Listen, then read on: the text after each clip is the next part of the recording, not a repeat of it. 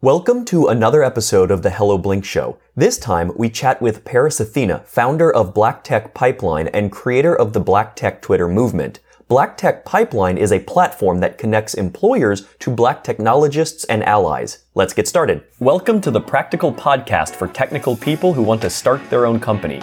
From founding to building your business, we're here to help. I'm Sean Hemel. And I'm Harris Kenny. This is the Hello Blink Show.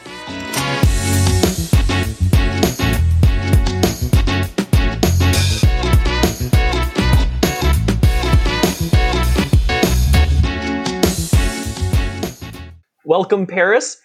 You're telling us about Black Tech Pipeline. Can you talk to us about that launch? What's going on? Yeah, so right now, for the past year and a half, I've been conducting business super informally through my Twitter DMs, working with employers to recruit candidates out of Black Tech Pipeline. So now I'm launching this platform, which will have a job board, a resources page, and events page. And I'll still do my recruitment piece that I've been doing. But with the job board right now, this is the reason why I haven't launched, actually. So for the job board, any company who signs up to be on it, they get a customized landing page, and I work on it with them before the launch, pretty much.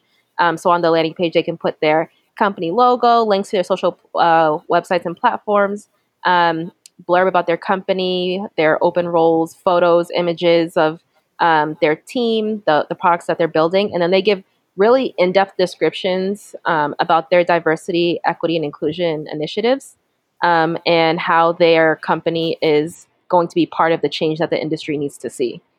Oh, wow. So you're really acting as a matchmaker then for companies looking to hire specifically like diversity candidates and non-white candidates in tech, right?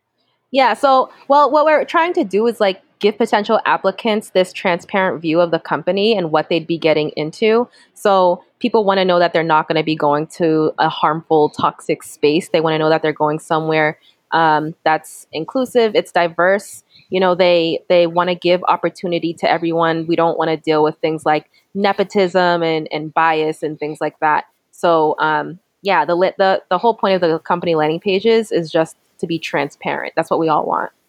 That's really cool. So what inspired you to start Black Tech Pipeline? Yeah, so what inspired me was the employers who were reaching out to me through Twitter. They wanted me to do the recruitment piece. And so they actually contacted me at a time that I had just started my second job as a software engineer. It's the first week. And it got to a point where it became too overwhelming. And so I left my job. And so I kept doing the recruitment piece. Then I got a remote job. But then I figured we should also have a job board because I honestly can't be a sole recruiter, taking all of this on. It's a lot. So that's why I decided what if we create a job board that gives people that transparent view of a company, and it's only centered around diversity, equity, and inclusion instead of the very general, yeah, we're the best company in the world. You need 5 years experience for this role, 3 years for that role. You know, we want to give it a more personable human feel. Right. Unlike Glassdoor, where it kind of ranks everything, you're focused on one particular issue. That makes sense. Exactly. Yeah.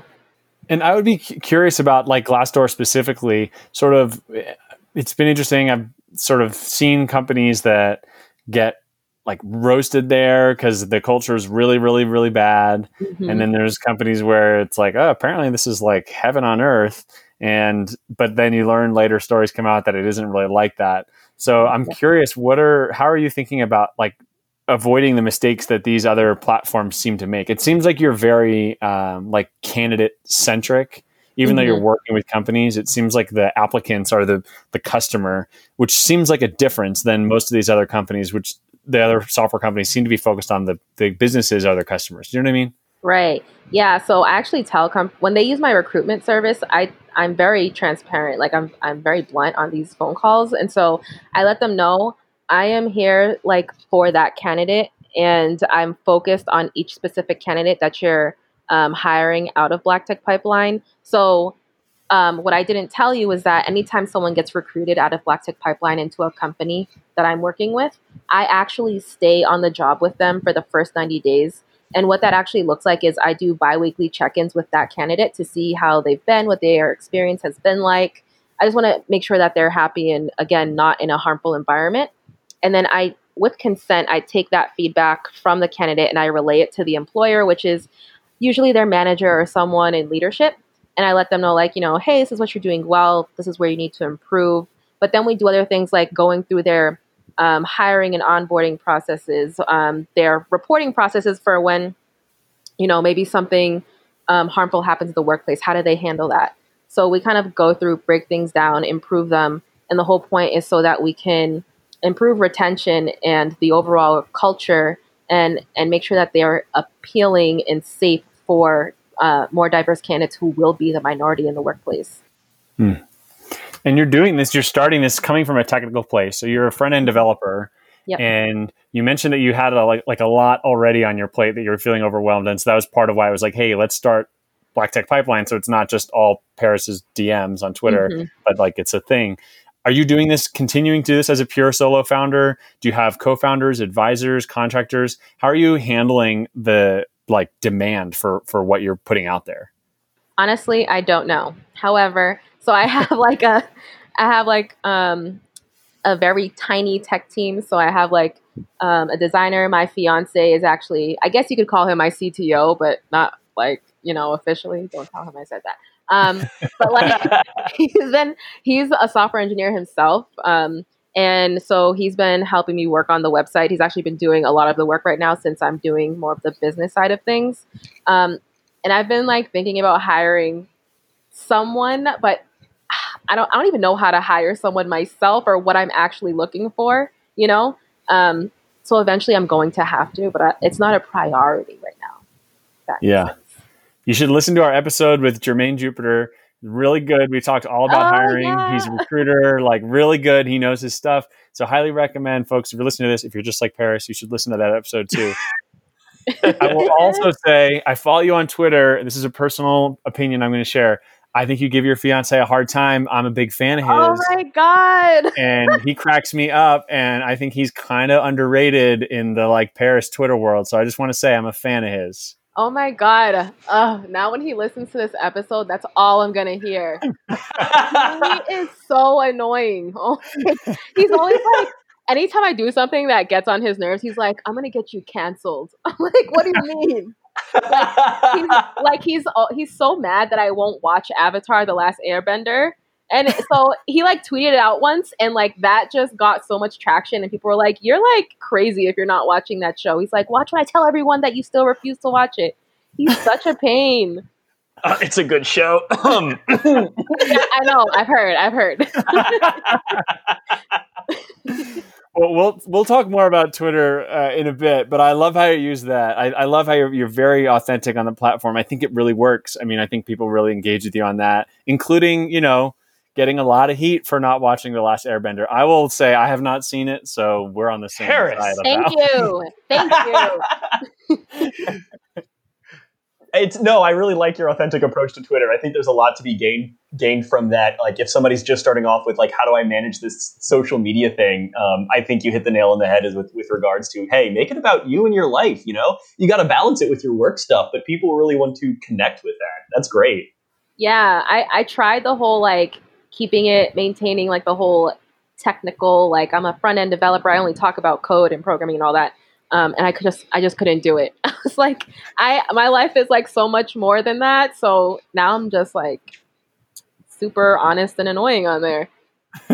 It works. I'm still struggling with I have I'm just a developer, or I'm an engineer, or I make these things. I'm still struggling with how do I bring more personal stuff into it. So no, I think you have a great voice on Twitter. Oh, thank you. In addition to your amazing Twitter skills and your front end dev, what other things do you think prepared you for founding Black Tech Pipeline? What skills do you find really came forward, or things that you didn't expect? I mean, honestly, I learned a lot along the way before even announcing that I was going to launch this platform. So before I even built this, not Black Tech Twitter, but Black Tech Pipeline. Black Tech Pipeline was nothing. It was just a name, and I knew I was going to do something with it. There were actually people who wanted to partner with me and build something from it. And there were so many people that I said yes to. I was like, yeah, let's partner. Yeah, let's do this. Yeah, let's do that. And all of those partnerships ended horribly because I always backed out of them. And I had to learn a lot along that journey. It's like I have to stop being afraid to say no. If I'm unsure about something, like don't agree to it. Tell people you'll think about it and get back to them. And if you don't want to do it, then don't do it. You don't have to feel pressured, to do things you're not ready for. So I learned a lot along the way. And then in terms of like diversity, equity, inclusion, that's always been a big part of my life just because of my mother. She's done it like her entire life as well. She's worked for the government. Right now she works for Cambridge Public Schools, where she does like racial equity work. So it's always been a conversation in my household, and I don't know, it's just part of me, I guess. So doing it for work doesn't even really feel like work, if that makes sense. Yeah, no, that's a good place to be. You mentioned that you had to say no. You had to learn to say no to people. What other challenges have you come across that you just you didn't expect? Man, I mean, I've come across a lot. I guess I can say with gaining a platform, I hate to say this because I don't want to sound like I'm telling people like, yeah, I'm famous like Beyonce. That's not true at all. However, once I sort of gained this small platform that I have, I don't know. I saw a lot of things change in people, how they interacted with me. I don't know. It just, a lot of things became a competition when before they kind of just felt mutual, and, there were just like sort of natural relationships and friendships that were formed. And then as my following grew, it's like people liked me less. I don't know if that makes sense. I don't know. I hear a lot of people like and I hate saying this, but I hear like a lot of people like in Hollywood deal with that when like the more popular you become, the less friends you have or whatever it is. So I also went through that experience. Even just having this small platform that I have, I went through that. So that was also interesting. I'm curious, is there like a particular threshold? Like as soon as you cross that 10,000 followers on Twitter, like you suddenly are like, I have this platform, and I suddenly started getting more hate messages as a result. Like, is there like a number threshold for you found? No, it wasn't even that. It was as soon as like the Black Tech Twitter thread gained a bunch of traction. I think it's just because Black Tech Twitter became a hashtag, and it became like it was used a lot, and then a lot of people were tagging me, just explaining that I was a creator, or people were happy, that I had put out that tweet and it created this community. That's when I noticed, I don't know, a lot of people sort of distanced themselves from me. Interesting. Yeah. And so it's also, because of that, it's also created a lot of like trust issues with me. I don't know. It's been interesting. So when you say you like people started distancing themselves, are these people who say maybe didn't agree with you politically or work wise, and they just like went away, or was it like close friends and they're like, oh, now Paris is famous, we don't want to hang out with her anymore? No, these are no. So some of these people actually also have large platforms, and others who don't. I honestly can't even tell you why they distanced themselves from me. It just happened, and I don't know. That was such an interesting experience, and I've dealt with that before in person, physically, like at school. Like I'm sure everyone has dealt with that. Being in high school, like popular and whatever groups, but it was interesting to deal with that through social media because I've never physically met most of these people. Yeah, it's funny how some of the high school stuff doesn't seem to change even when you're adults. Right. You're now like, it's now like competing for popularity, it seems like. Interesting. Yeah, it's crazy. So you built this platform and you started the hashtag. It was like December 2018. You started this hashtag and you were pretty new to Twitter and you really took off.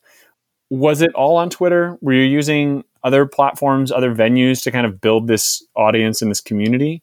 Did you, because I think a lot of founders, they have this idea, they feel like, oh, I'm a thought leader. I have things that people are going to want to hear, right? I have things to say. And a lot of people just don't get to the point where they are really heard or listened to. And so I'm curious, like, how did you build that? I mean, I think obviously what you're focusing on was like struck a chord. I think it was right for the moment and continues to be relevant. how much of it was that? How much of it was where you were? How much of it was what you were saying? I mean, what do you think explains that? Because I think a lot of people look at that and just think, wow, like I could never pull that off. I think, and now you're on the other side and you're like, yeah, it's also different than you might think too. It sounds like. Right. Yeah. Honestly, there was no method to any of this. I feel like it was right place at the right time. Like I tweeted at the right time and it just happened because the tweet that I put out, when I had put that out, people had actually tagged other tweets similar to what I said under mine. And so it's not like I came up with something original. I guess other people, put out something like that before trying to create a community and it just didn't get as much traction and mine just so happened to. And I'm just like, maybe that was just luck. It was just timing I didn't, it was very unintentional. I didn't expect for any of this to happen. So, and this was all only on Twitter.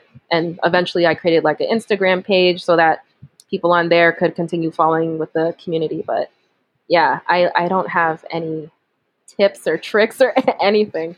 Yeah. Well, I don't think it was luck. I mean, because it's a couple of years now. I mean, you've obviously continued to sort of follow through on this idea. So I don't think, I mean, it's not like you were, whatever, skiing and you got a picture of like a deer sitting in a chairlift and then all of a sudden, you know what I mean? Or it's like random thing that just happened. I mean, I think that there's like the time horizon, the time period over which this is happening to me suggests it isn't just chance. I do think that you're saying and doing things that people obviously are interested in, but there wasn't a plan. You didn't hire some PR agency and say, make me famous or I want to go viral. You were just like, hey, this is something that's important to me. And all of a sudden a bunch of people are like, yeah, that's important to me too.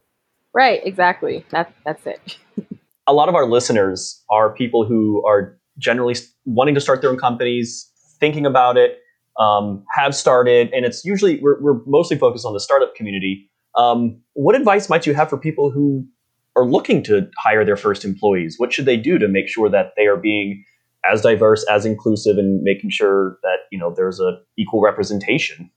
Yeah, so I actually love working with startups, especially people like the very tiny companies, because I think it's super important to think about diversity, equity, and inclusion at the foundation of the company, and you make it a priority, before you start hiring. Because the issue in the tech industry is like these companies have grown so much, and then you look around with 500 employees, and you notice like, wow, a lot of people here look exactly the same, and we didn't, think about other candidates who come from diverse backgrounds.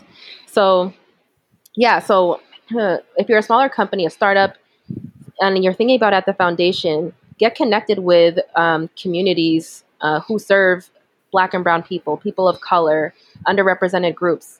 And one way is like I did on Twitter. Go on Twitter. You can look up hashtags. You can put out tweets. And when you find these communities, engage with them and build these relationships. Ask questions, like publicly comment on their posts and things like that.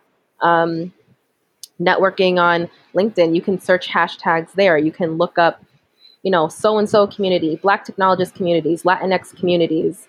You can search these and you can filter through these, and you can find so many people and leaders and members who are in these communities. If you go to meetup.com, go to Eventbrite, you can look for events that are targeting those communities. And if that's who you want to engage with, then attend that event. Make friends, go and network, and grow your circle that way. I mean, for me, I love saying I just like to Google. I will literally just go on Google and be like, purple unicorn community. And I don't know, I'll find what I find and I'll continue searching from there. But yeah, I mean, everything that you think, anything that you have in your head, it exists. Like right now I'm picturing someone dyeing grass purple or something. Someone in the world is doing that, So you'll find what you're looking for. Just you have to look for it. And I feel like people don't want to do that work. And it requires work, time, and energy. And if you truly care about these certain initiatives, then you will do it. Agreed. And I think you you make a very good point in that like it takes deliberate effort for a lot of this. I think the first rule is don't hire friends and family. Is that pretty solid to both of you? Yeah. I mean, especially if you already have a diversity problem, like that's just not going to help. Yep. Yeah, you need to be searching for people of all different backgrounds. And it's so important. It's dangerous when you don't, just because you're building these products that you're going to give out to the world. And these products are not going to be like different communities won't be able to benefit from this product because you're building it only with your community in mind, with yourself in mind, what you look like. That's all that's going into this product. You want to be able to have hands of all colors, all identities on this product, building it, making it as inclusive as possible. That way we can all benefit from this product. Yeah. I mean, there's a lot of research to show what you're saying is absolutely true. Mm-hmm. Yeah. And I mean, when you think about the bigger platforms, I mean, some of these big platforms, like there's conspiracy theories that are spreading, literal ethnic cleansing that's happening on some of these platforms. Like, obviously, they did not build some of these things with like safeguards in place. And you can't prevent everything from going wrong. But I think it's certainly probable that if there were more people in the room that were thinking about things from different angles, it's more likely you'd catch that kind of stuff. It's true. Yeah. Like just yesterday, actually, me and my cousin were using a soap dispensary. And you have to put your hand under it to get the soap, obviously. So my cousin is very, very light skinned. So very light skinned, very different from me. So she put her hand under it. It came out very easily. I went to do it. It could not detect my hand for whatever reason. And it's like my palm. My palm is also, I'd say it's pretty light, and for some reason, it just wasn't working well with me. And I have this issue actually with like even paper towel, the hand signaling for paper towels and things like that. And so, I mean, this has already been talked about how AI has left behind the Black community, and it's actually doesn't work in favor for the Black community either. And there's lots of dangers around it. So that's like an example right there. Yeah. Well, and I think those examples too, and obviously that's not my lived experience, so I can only imagine, but I mean, just the indignity of like, hey, I just went to the bathroom and now I'd like to wash my hands and I can't. Right. Like there's something that's so like viscerally uncomfortable about that. And sort of like, I don't know. There's something about that even though it's abstract for me, it's really bothersome. I mean, it's very insulting, right? And what a basic need, right? Especially now with coronavirus, what a basic need, just to wash your hands, right? We're not talking about something crazy or fancy. Right, exactly. Yeah. And that's just soap. So Imagine all of these other like products coming out where they are going to forget about these communities and people who look like me and just underrepresented groups in general. Like that's going to suck. To be nice about it is going to suck. So totally. And, these are hardware products, right? So like we have a lot of hardware folks that listen to our show who are bringing new products to market. And, I think one thing to think about, so tangible here, if you're a founder, is just literally reach out to different people to try your stuff out, to have them read your documentation, make sure that you're not assuming there's like maybe a certain background knowledge or people know what certain acronyms mean. If you want to have an accessible product, not just across a bunch of different levels, you just have to have different people trying it out and using it and giving you feedback. And it's probably going to slow down your release time a little bit. But what it might save you is having to like rush out a firmware update to make your soap dispenser less racist, or it might just save you a bunch of customer service complaints, or it just, you could make a better product. And so I think people need to expand in that early testing. Like you have to do it early. Otherwise you're going to miss it. And even if it's like really well-intentioned. Right. Yeah. Testing, but like, especially like you could also, not that you can avoid everything, but you could also help avoid that just by hiring people on that team. Yeah. Those engineers in the room from the beginning, ideally. Exactly. Yeah. So yeah, because they'll bring in like thoughts that you might have not have thought about initially. Right. And it's like, how could you think about it if you don't experience it? You don't, Mm-hmm. So that's why it's important to have people who come from all walks of life and who look differently. They should be in the room. They should be helping, make this the best product that it can be. Yeah. Totally. Because you're talking about the soap dispenser, and my thought is like, but that's just an infrared light that like bounces off of a nearby object, and you're like, but if we didn't have the perspective that it, like it doesn't work well on darker skinned individuals, you're like, oh, I would have never thought about that. So like that's such a good point. Like oh, that is a problem. Yeah. I'm gonna totally mess up the story. So if anybody's listening and you remember the actual story, please comment on it in the comments. And I know that from what I understand, when the first cell phones were developed, they did the encoding in such a way that it really only worked well with American accent English. So anybody with like any other accent, you really had a hard time understanding them, not because of the accent necessarily, but because of the encoding scheme used by cell phones. And once again, would have been solved just by having people just with that perspective to say, hey, we need to account for different accents. Right, exactly. Yeah, see? And didn't Twitter just release a feature that wasn't accessible? Like, that happened not too long ago. I don't know when. They did. I think it was the voice over feature or something like that. They took it back off, but yeah, it wasn't accessible. So you see, you're forgetting about an entire community that needs to be thought about. Yeah, it's so true. Yeah, and these like dynamic and these algorithmic pricing, schemes that they're ending up reinforcing biases in unexpected ways. And it's like if you want to make the world a better place, try to do no harm first, right? And like the place that starts is like in your building, and we've talked about that with previous guests. I think it's definitely been a theme of the show. Like you have this big idea, and you go out and raise maybe venture capital or bootstrap it or whatever, and you want to change the world. Start by like not making it a worse place within the four walls of your office or your Slack or whatever. Exactly. Otherwise, like maybe take a minute and think about that before you get started. No, exactly, because at that point it's just performative. Like you don't even mean it. You're just trying to seem like you're something that you're not. Yeah. Speaking of Slack, I apologize if this was asked already, which of the platforms seem to work best for you for engaging your community? Is it Twitter? But because I know you also run like Discord and Slack channels, right? Yeah, I'm going to say it's definitely Twitter. So what I've noticed is that everyone has the same problem of having joined 50 Slack communities and they can't pay attention to all of them. So yeah, definitely Twitter.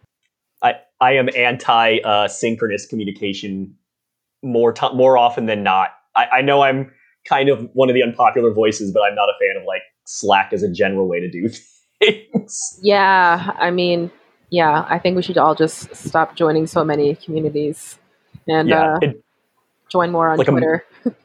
Yeah, because like at least Twitter's asynchronous, right? I can put Twitter away. I can choose to be notified. But like if I wait and respond to you for like a couple of hours, it's not a big deal on Twitter. I find if like it's not the case on something like Slack or Discord, like they're supposed to be used more like chat rooms.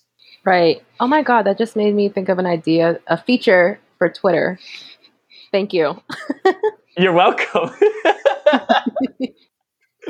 Love it. I totally agree with you, Sean, by the way, too. I really don't like Slack or Discord and the like expectation that you're always on, you're always working, and you're just like always like ready to be pinged and ping back. And it's like, what if you have kids? Or what if, I don't know, you just want to sleep or like work out or cook dinner or just do anything besides work. So I generally am not a fan of those platforms either.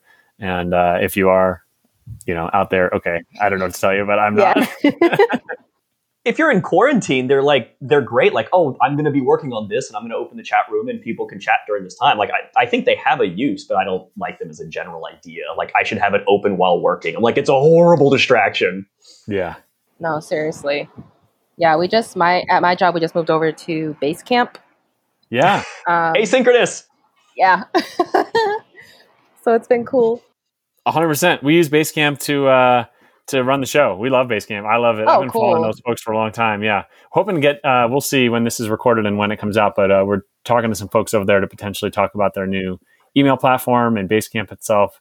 So hopefully by the time this comes out, we've got that interview lined up. But I love that platform. Yeah, that's really exciting. Everyone's using it now. Every time I say Basecamp, I feel like I sound like really cool. So I can be like, oh yeah, you don't know about Basecamp? And I was like, yeah, we use that too. I'm like, oh, okay. Well. You're in the in crowd now. Right. That's right. Where can people find you? Twitter and Instagram at Paris Athena, Paris with 2 S's, and Black Tech Pipeline is also on Twitter and Instagram at BT Pipeline. Well, I think we covered it all then. Paris, it's been so great having you on. Thank you for joining us and telling us about what you're building and how you're using your developer experience to start something new. It's been really great speaking with you. Thanks so much. Thank you. This was fun. Thanks for listening. If you like what you heard, please subscribe, rate, and share the show. Let us know what you think on Twitter at Hello Blink Show. Find show notes at helloblinkshow.com. The Hello Blink Show is shared under a CC BY 4.0 license by Skull Riza LLC and Kenny Consulting Group LLC. The intro and outro music is Routine by Amin Maxwell and is shared under a CC BY 3.0 license. This song can be found at soundcloud.com/Amin Maxwell/Routine.